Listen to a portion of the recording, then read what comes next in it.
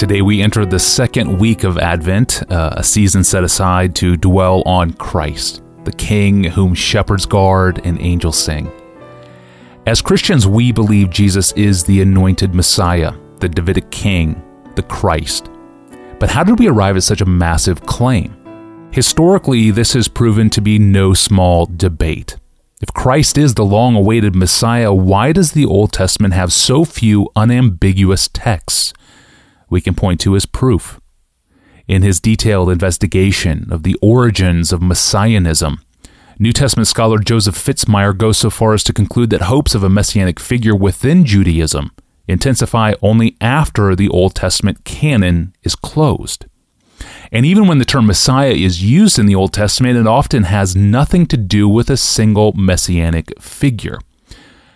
So how did the apostles and the earliest Christians arrive at such a clear link, claiming with confidence that the Jesus born in Bethlehem was the anointed king?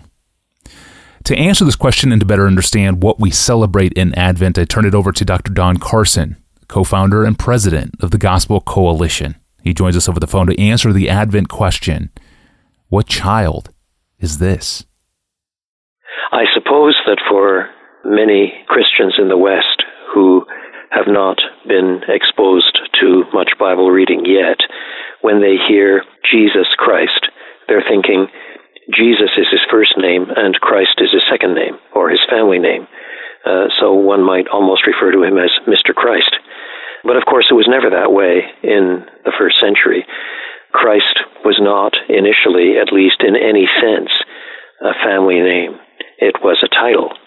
And it's disputed today whether it ever becomes fully a name anywhere in the New Testament. My own view is that it never loses its titular function, even if it does pick up some naming function in the later New Testament books. But let's back up a wee bit. Christ is simply transliteration for the Greek word Christos, which means someone who's anointed. And it's equivalent to Messiah, which is translation from the Hebrew word Meshiach, which means someone who's anointed. Thus, if we were actually using translation, Jesus Christ means something like Jesus the Anointed One. But that needs to be unpacked in any case. In the Old Testament, anointing that is literally carried out is the act of applying oil to an object or a person. This can be done by smearing the oil or pouring a little bit on the person or the thing, rubbing it in a little bit. And the thing that thus has been anointed then is set aside in some way.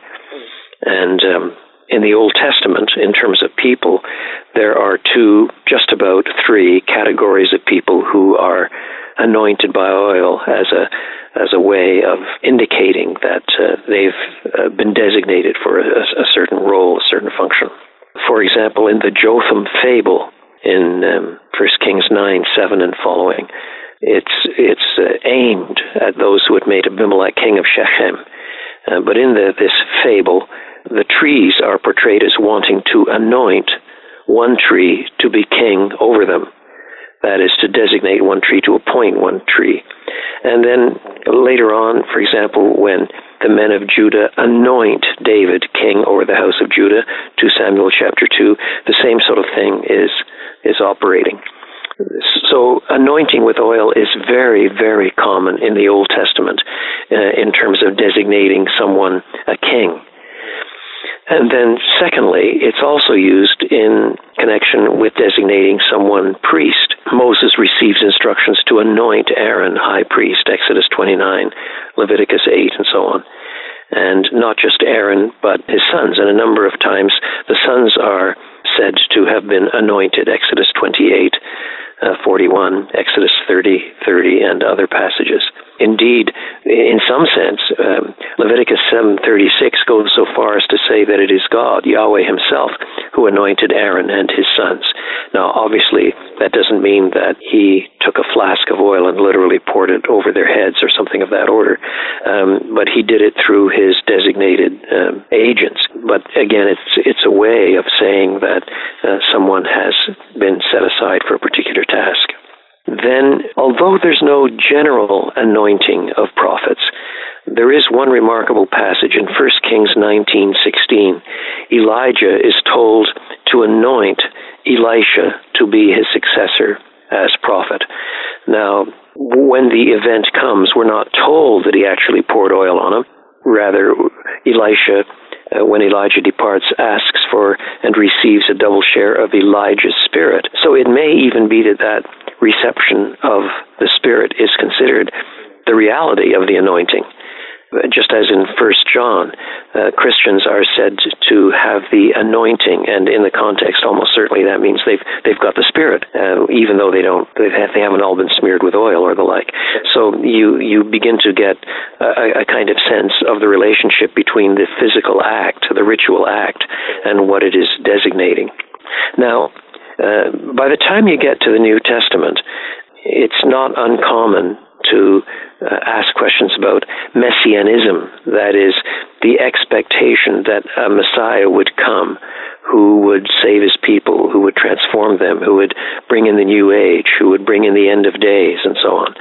And a majority of scholars today argues that there is, strictly speaking, no use of Messiah, Christ, in the Old Testament that is unambiguously foretelling, that is, unambiguously announcing the coming of the Messiah, par excellence.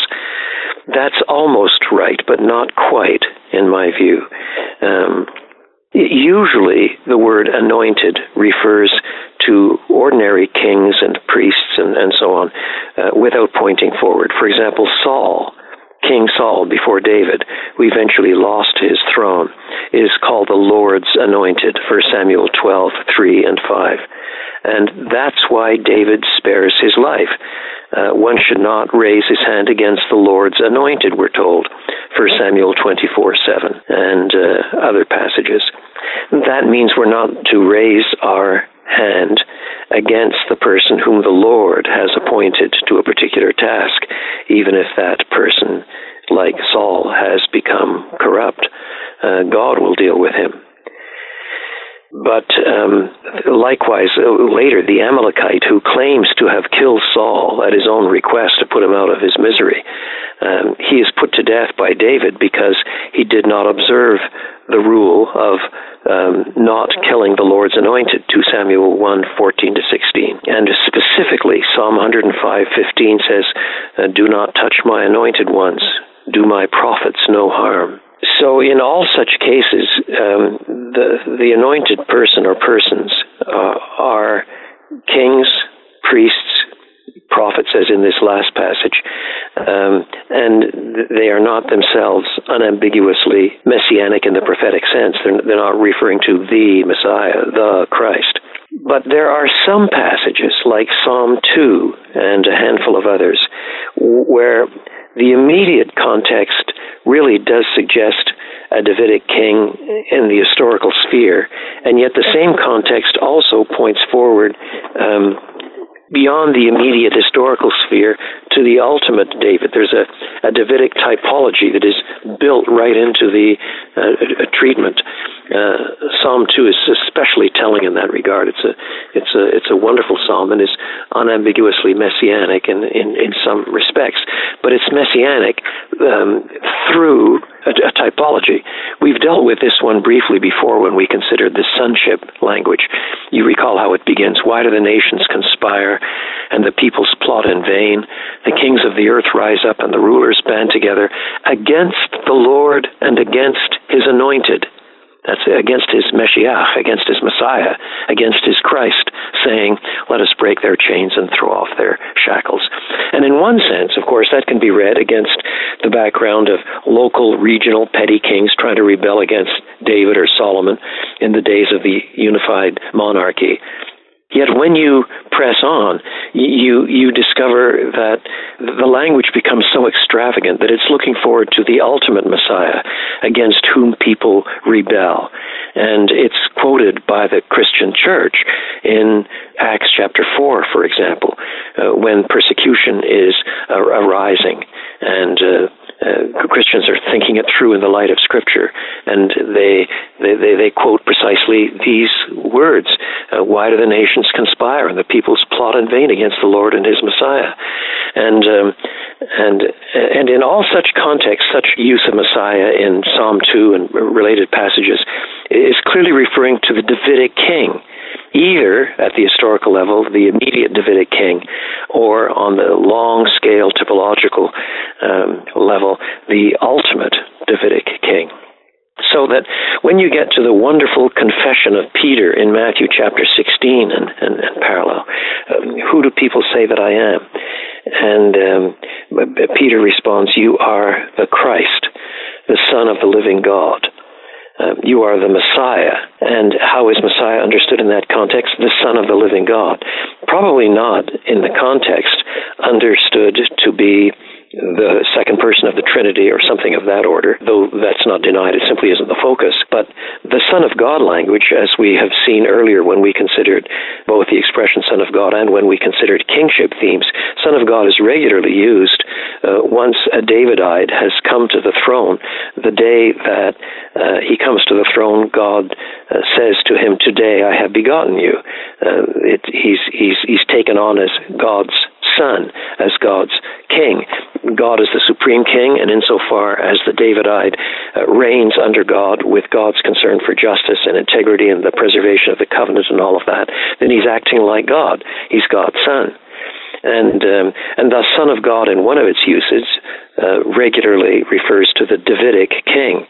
And my guess, then, is that what Peter is saying, most people would agree with this, I think, is when he confesses that Jesus is the Christ, the Son of the living God, he's really saying he's the promised Davidic king. He's the messianic king. He's the anointed king. And there was expectation that when that messianic king came, he would bring in the ultimate age. And that grows with time. Many of the connections with the Old Testament, however, are through these typological lines of sonship and Davidic kingship and so on of that order. So in the New Testament, then, Jesus is regularly referred to as the Christ. And in most cases, it means the promised Davidic king. It's a way of alluding to the coming, dawning kingdom. But in some passages, the title gets blurred over, I think, to a larger, sweeping expectation of God's promised Redeemer, God's promised revelation of himself, so that he comes to transform. There are hints of that in the Old Testament when you see in Isaiah 9, for example, that the one who is coming, unto us a son is born, unto us a child is given, and he shall reign on the throne of his father David. There's the Davidic sign. But he shall also be called the Wonderful Counselor, the Mighty God, the Everlasting Father, the Prince of Peace. So that even though Messiah is not used there, because Messiah is regularly used for the Davidic king, this becomes a passage that is espousing a messianism, that is an expectation of a Redeemer to come, who's in the line of David, even though the term Messiah is not actually used there. And this is so important a title that John's Gospel, for example, when it articulates its purpose in John 20, 30, and 31, many things have not been written about Jesus, but these are written that the Christ, the Son of God, to show that the Christ, the Son of God, truly is Jesus, and that by believing we might have life in his name. So this messianic language is tied to a number of other biblical theological themes that we really don't have time to unpack here, but I'll mention one of them. People who study Mark's Gospel often detect what is sometimes called in Mark's Gospel the messianic secret. And what they mean by that is that sometimes Jesus' identity as the Messiah is hidden or is a title that is actually not to be disclosed right away because for whatever reason Jesus tells the disciples or tells the person who's been healed, for example, not to announce who he is. So in some sense it's a messianic secret. That language can go too far and become instantly deceptive. Part of the reason why Jesus hides his identity in some respects is because local expectations of a coming Redeemer, of a coming King, were often so political that if Jesus simply said, I am the Messiah, he would be heard to be saying something that he doesn't in fact mean. I am here to establish the political kingdom and turf out the Romans and set up the throne exactly as it was in the days of David 1,000 years earlier, and this time we're going to win. Whereas the kingdom that Jesus has in mind is far more transcendent than that, far more sweeping, but working on very different principles. And so Jesus is in the strange place where sometimes he acknowledges that he's the Messiah, and sometimes he skirts the question precisely because he doesn't want false expectations to arise. But writing decades after the event, then John can say far more categorically, these are written in order that you might believe that the Christ, the Messiah, the Son of God, really is Jesus. So part of the problem then is the inability of the disciples, let alone of the larger crowds, to see how rich and biblically faithful and Davidic this notion of the Christ, the Messiah, the sonship of God really is as applied to Jesus, and it cannot be reduced to merely lineal descent and an earthly kingdom that does not have all of the sweeping power of the kingdom displayed in the New Testament.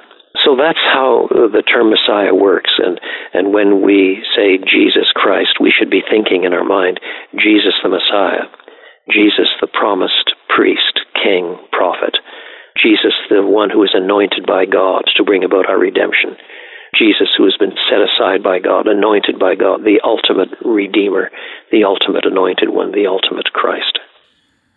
Amen. That's so helpful. Very grateful to God for Dr. Carson, the co-founder and president of the Gospel Coalition, for his willingness to take up the topic. This is our 14th installment of Don Carson working through major themes in biblical theology here on the podcast. Sonship was earlier. He alluded to that a couple of times.